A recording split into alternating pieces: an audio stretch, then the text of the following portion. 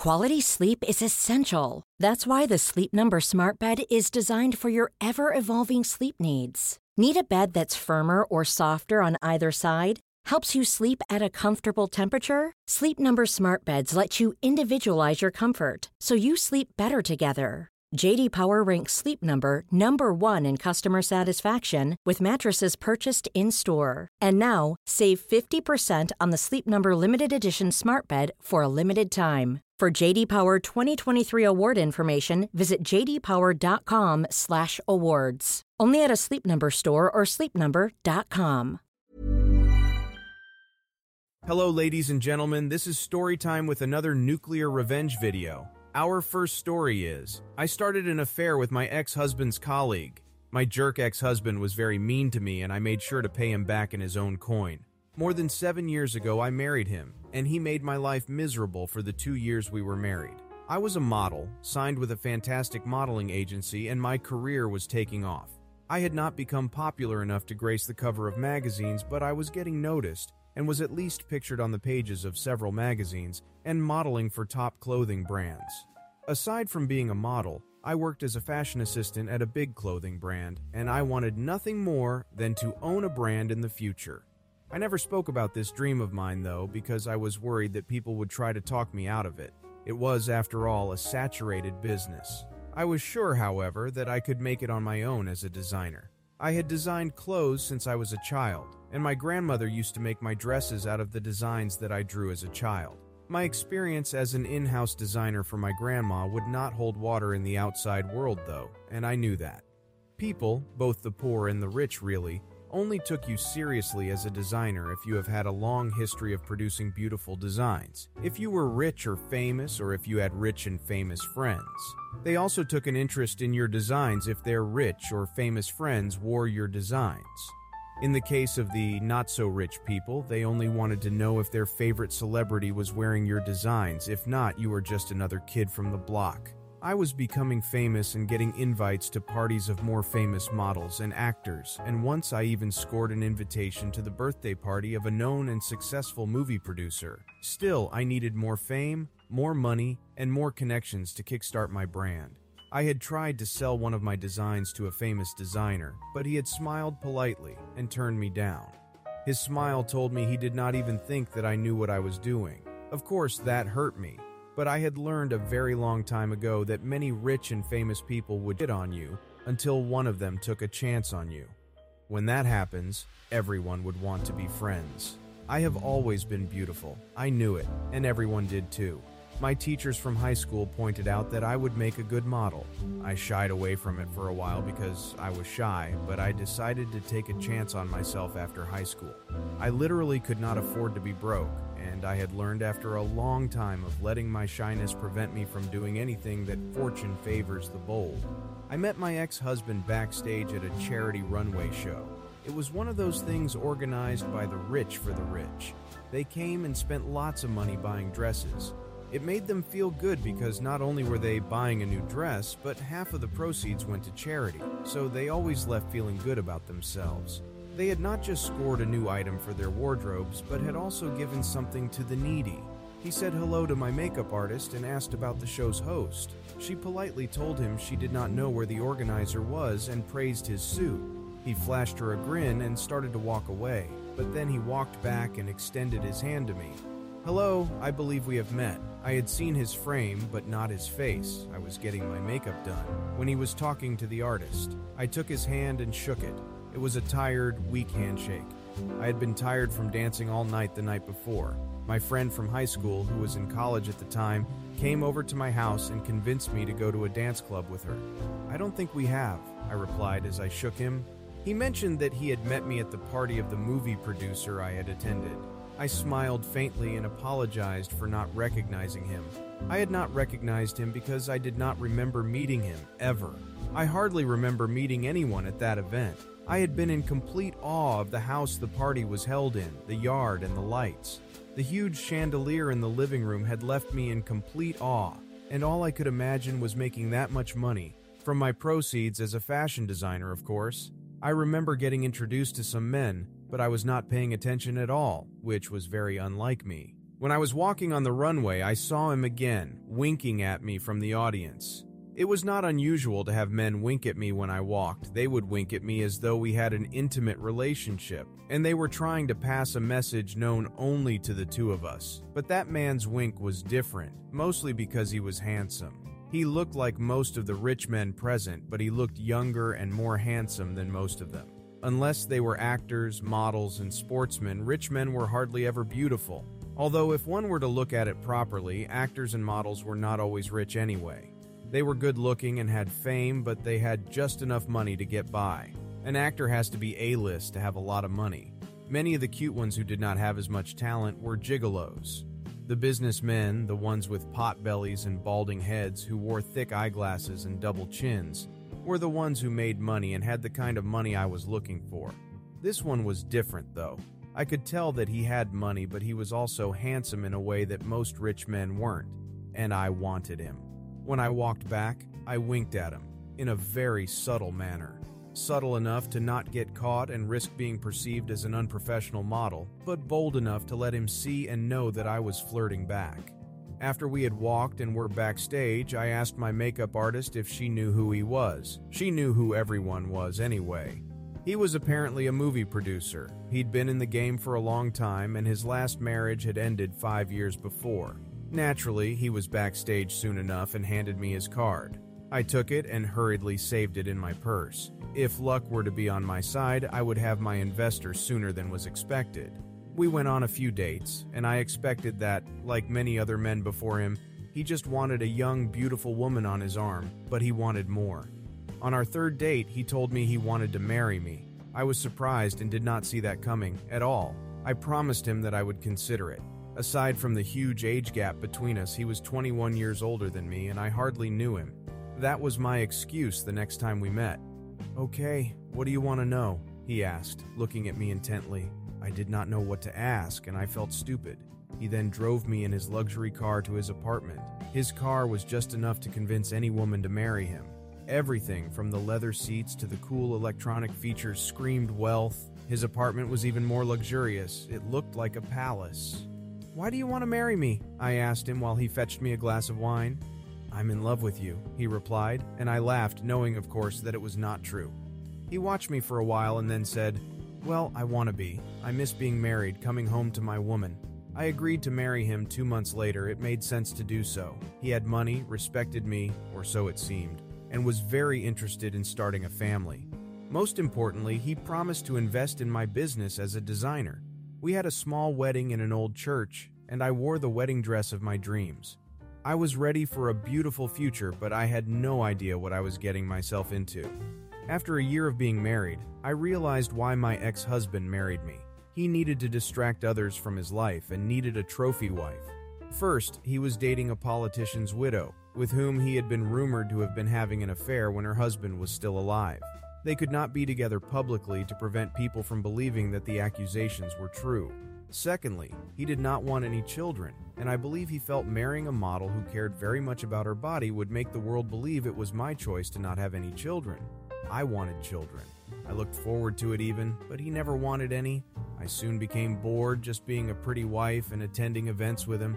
I'd stopped modeling too because his events would always clash with my gigs. I reminded him of his promise to me. The only way to get over the fact that he had a mistress, one that he was madly in love with, and my constant boredom was to get started with my career as a designer. "Darling," he cooed when I asked him, "many people venture into designing and most of them lose a lot of money and hardly ever make any sales." "That won't be my story," I assured him. "I don't think so. Find something else." "But that is what I want," I cried. "Listen, if you still factor in what you want when thinking of starting a business, then you probably should not be starting a business. Business is not about what you want, not at all." In the months that came after, I would talk to him about my design, and he would snub me or dismiss my ideas. I was frustrated and unhappy in my marriage. My friend would visit me and tell me how jealous she was of me, and I would smile, knowing that at that point, I wanted her life more than anything. When I was single, I at least modeled often and enjoyed doing what I loved. I finally told my friend about what was happening, and she got mad. "That is a fraud. You could sue him. Maybe you should." I rolled my eyes. There was no way I was winning a case against my millionaire ex-husband. She encouraged me to confront him again, and I did. I simply cannot allow you to waste so much money. Allow? You promised me. He ignored me and walked out of our bedroom. I decided to get back at him. I was not going to divorce him because that would mean I get nothing since I had not been married to him for more than 3 years. I reverted to my old self and started to flirt with the guests we had in our home. As usual, I targeted the rich, older gentlemen. I would randomly mention to the friends and business associates we were eating dinner with that I planned to one day own a fashion brand. I could tell that many of the men were impressed. I was more than just my good looks.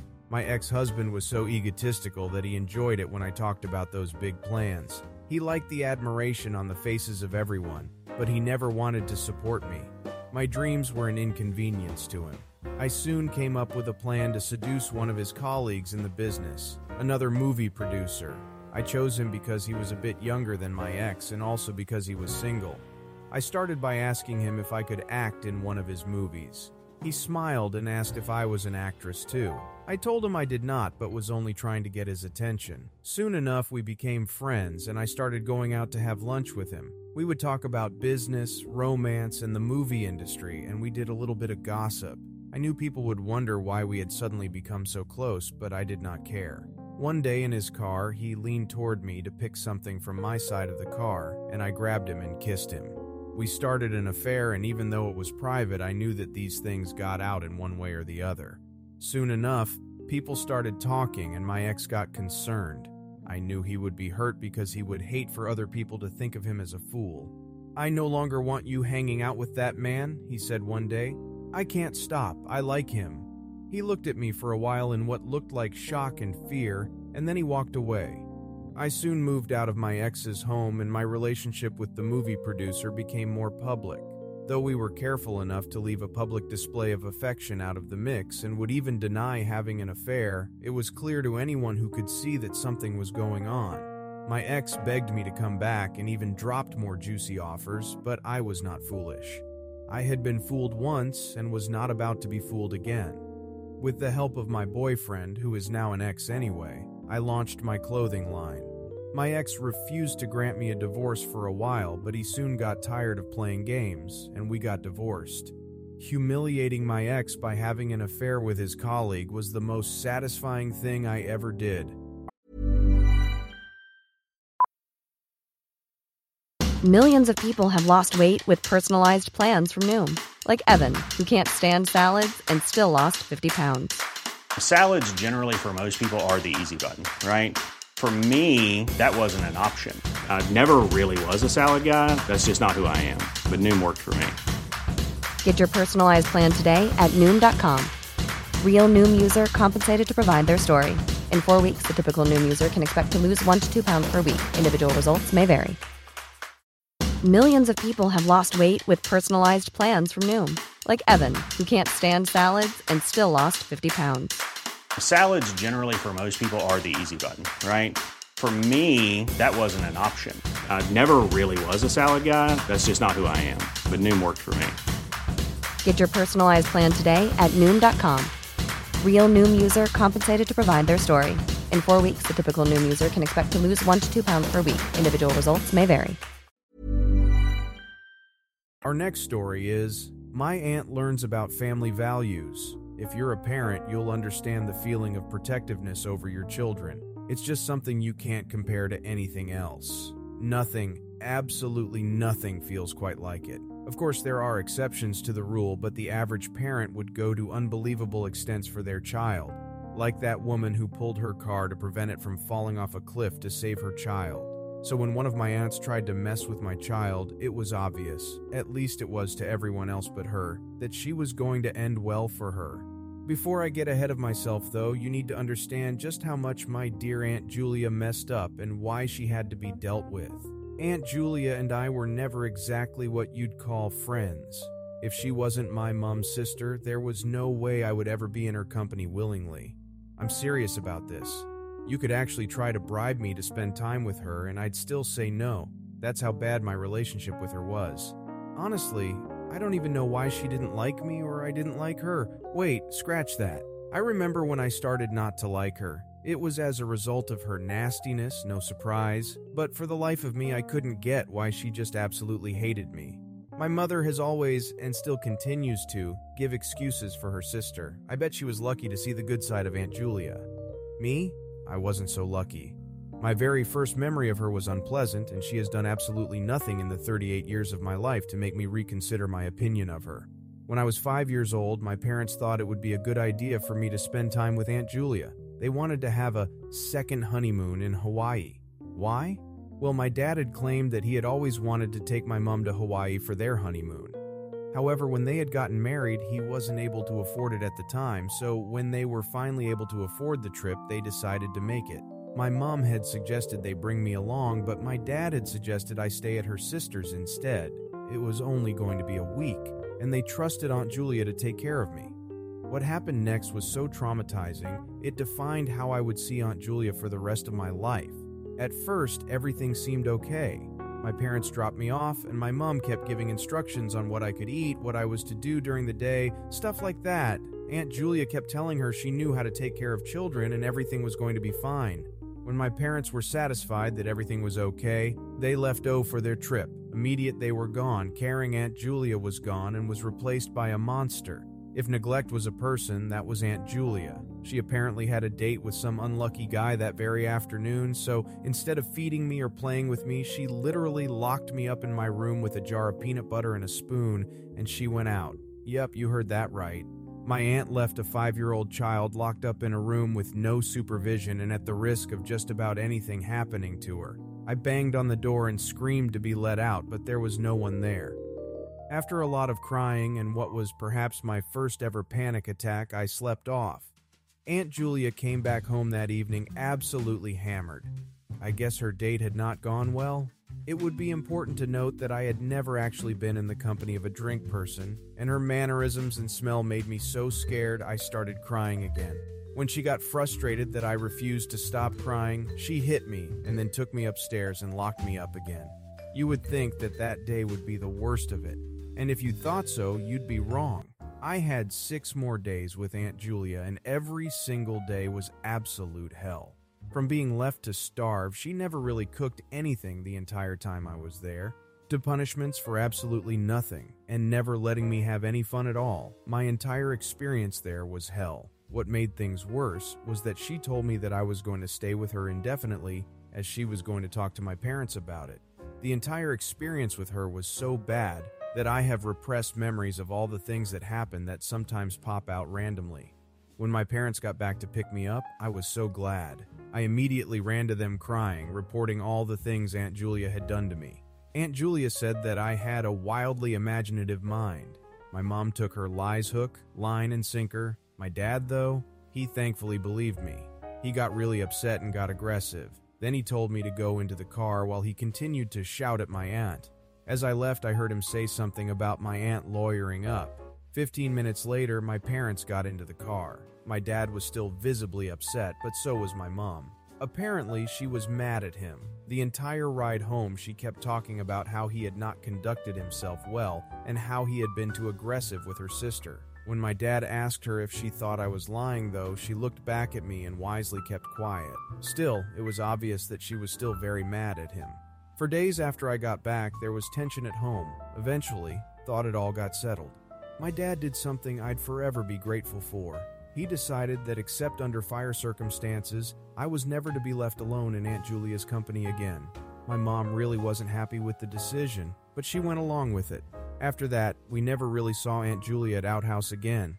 We did see her at family get-togethers, and sometimes my mom would take me alone when going to visit her. Whenever I say her, though, I always made sure to hide and not be in her presence for too long.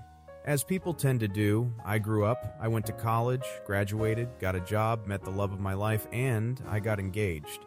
One of the things I had to worry about, apart from the tons of things I had to deal with and prepare for as the bride was dealing with and managing my Aunt Julia, at first I had decided not to even invite to the wedding at all, but that seemed to upset my mom a lot, and so I had to invite her to the wedding, but I still wasn't happy. I just knew she was going to try and start something, and I really didn't want to deal with her. So I vaguely signed my mother as her chaperone of sorts to make sure she didn't mess things up. My mom laughed and said I was just exaggerating and there was no cause for concern, and why was I being so paranoid? I insisted on it though, and she agreed. However, on the day of the wedding, my mom neglected this duty. At the church, she was too busy talking to friends, family, that she must have forgotten our arrangement. As I was walked down the aisle by my father, the moment I saw my mom and couldn't see my aunt, I just knew something wasn't right. I quickly scanned the church for her, but I still couldn't find her.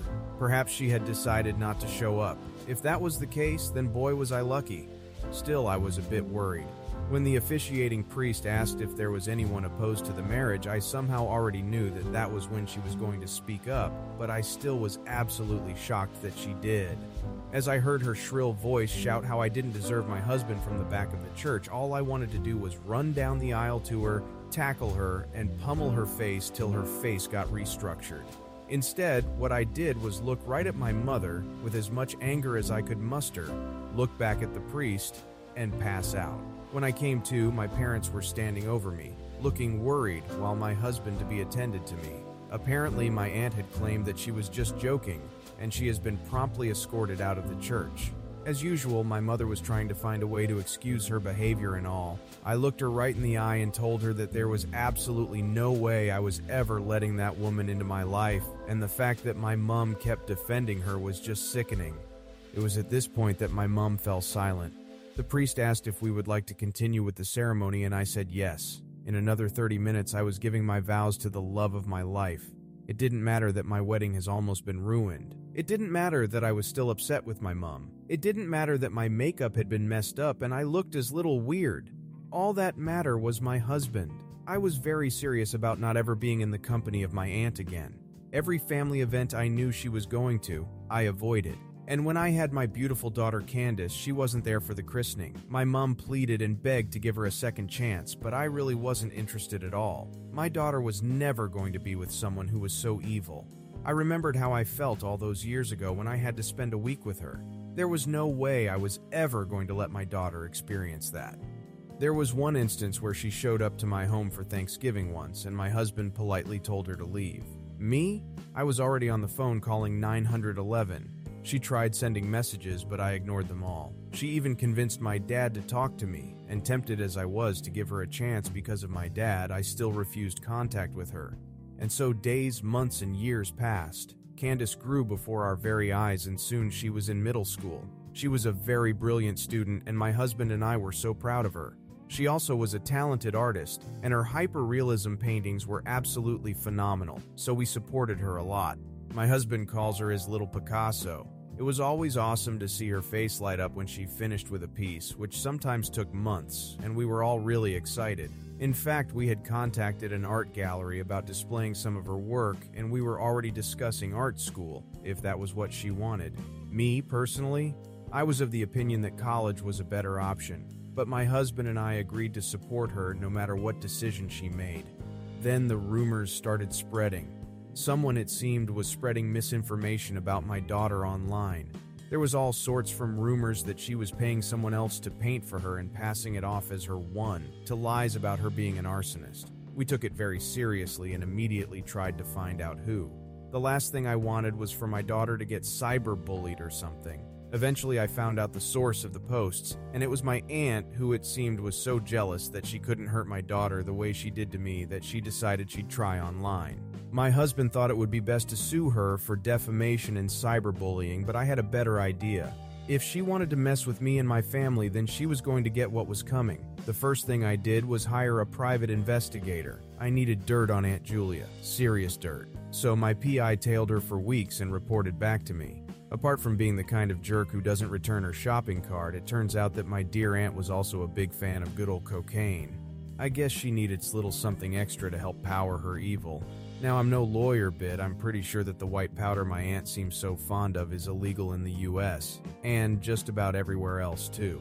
So I let my husband start with the lawsuit against my aunt concerning my daughter first. I knew that at the most we'd probably get a little money as damages for the things she had posted, maybe also a restraining order against her. So, while the suit was still on, I decided to drop the evidence I had collected through the PI to my friend who was a police officer.